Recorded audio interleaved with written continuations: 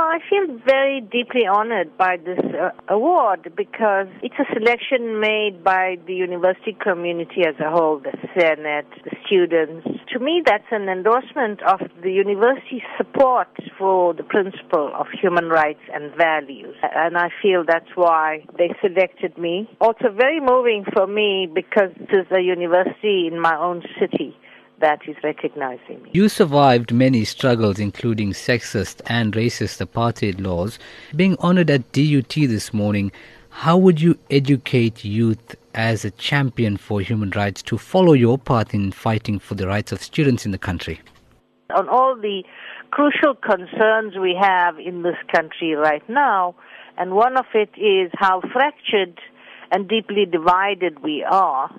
I will also be asking them to look into the affirmative action as it works. The Constitution's goal is that the most disadvantaged people be privileged, but in the result we see that they are not. In fact, the least disadvantaged among the disadvantaged groups are the ones who are benefiting. Those who are politically connected are benefiting.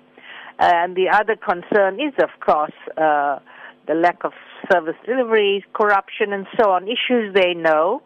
And I support the call for universal quality education, but I will caution them on how to go about their protests.